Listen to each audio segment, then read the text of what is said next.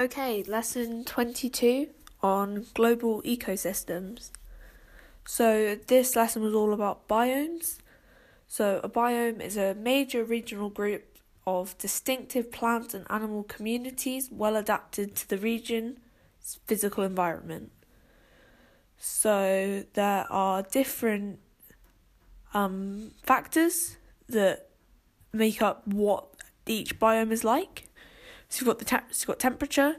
Where it's warm, you get growth. Where it's cold, you don't get growth, generally. I've got continentality, which means if it's a long way from the coast, that means there's no big body of water for precipitation to work, really, which means you don't get the cooling effect in summer and you don't get the warming effect in winter. So it means you get very hot summers and very cold winters. And you've also got the opposite of that, which is marine influence, which means if it's close to water, you get lots of precipitation. So you do get this cooling and warming effect. So this means you get a more mild summer and a milder winter.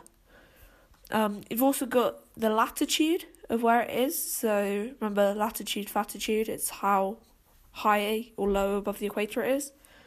So how far north, south, and equator, I said that.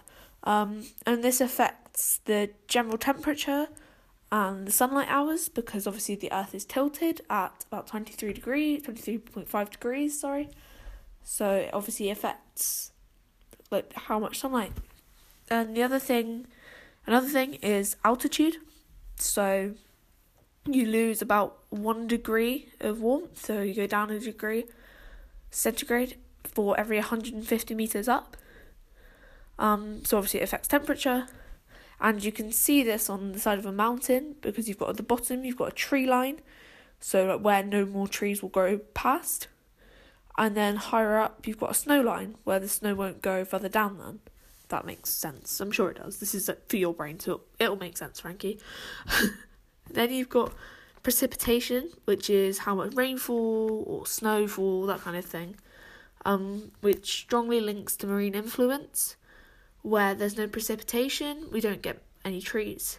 And this was when Sir showed the diagram of the current things with the high pressure and low pressure. So that's a bit beyond what you need. So low pressure means more wet conditions and high pressure equals more dry conditions. And I think that's it. Whoops, it's Frankie from the future here. Someone forgot to turn over the page of their book when they were recording this, so we missed out a load. So, we need to know about the 8 different biomes. So these are, I'm going to run through them really fast. So, tropical rainforest. These are located close to the equator. They have high temperatures, heavy rainfall, high pressure, and more than a quarter of the plants and animal species live in this biome. Desert, which is roughly 30 degrees either north or south of the equator. They cover 1/5 of the land's surface. These are like hot deserts, so they have high pressure, sinking air, so basically hot and dry. Polar, which is obviously Antarctic and Arctic. Cold air sinks at the north and south poles, which results in very low temperatures and dry conditions. So technically you could call this as a desert. Temperatures can fall below 50 degrees. Minus 50 degrees. And then you've got deciduous and coniferous forests, which are roughly 50 to 60 degrees north of the equator. And obviously deciduous trees are trees that shed their leaves in winter to retain moisture. Coniferous are like cone-bearing evergreens, which helps them to maximise photosynthesis. So naturally this is what the UK would have been. They're kind of better, and then further north in kind of Canada, Scandinavia, coniferous forests are better.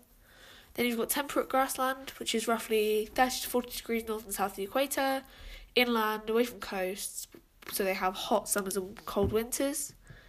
This includes quite a lot of the prairies of North America and Eastern Europe, which are called steppes.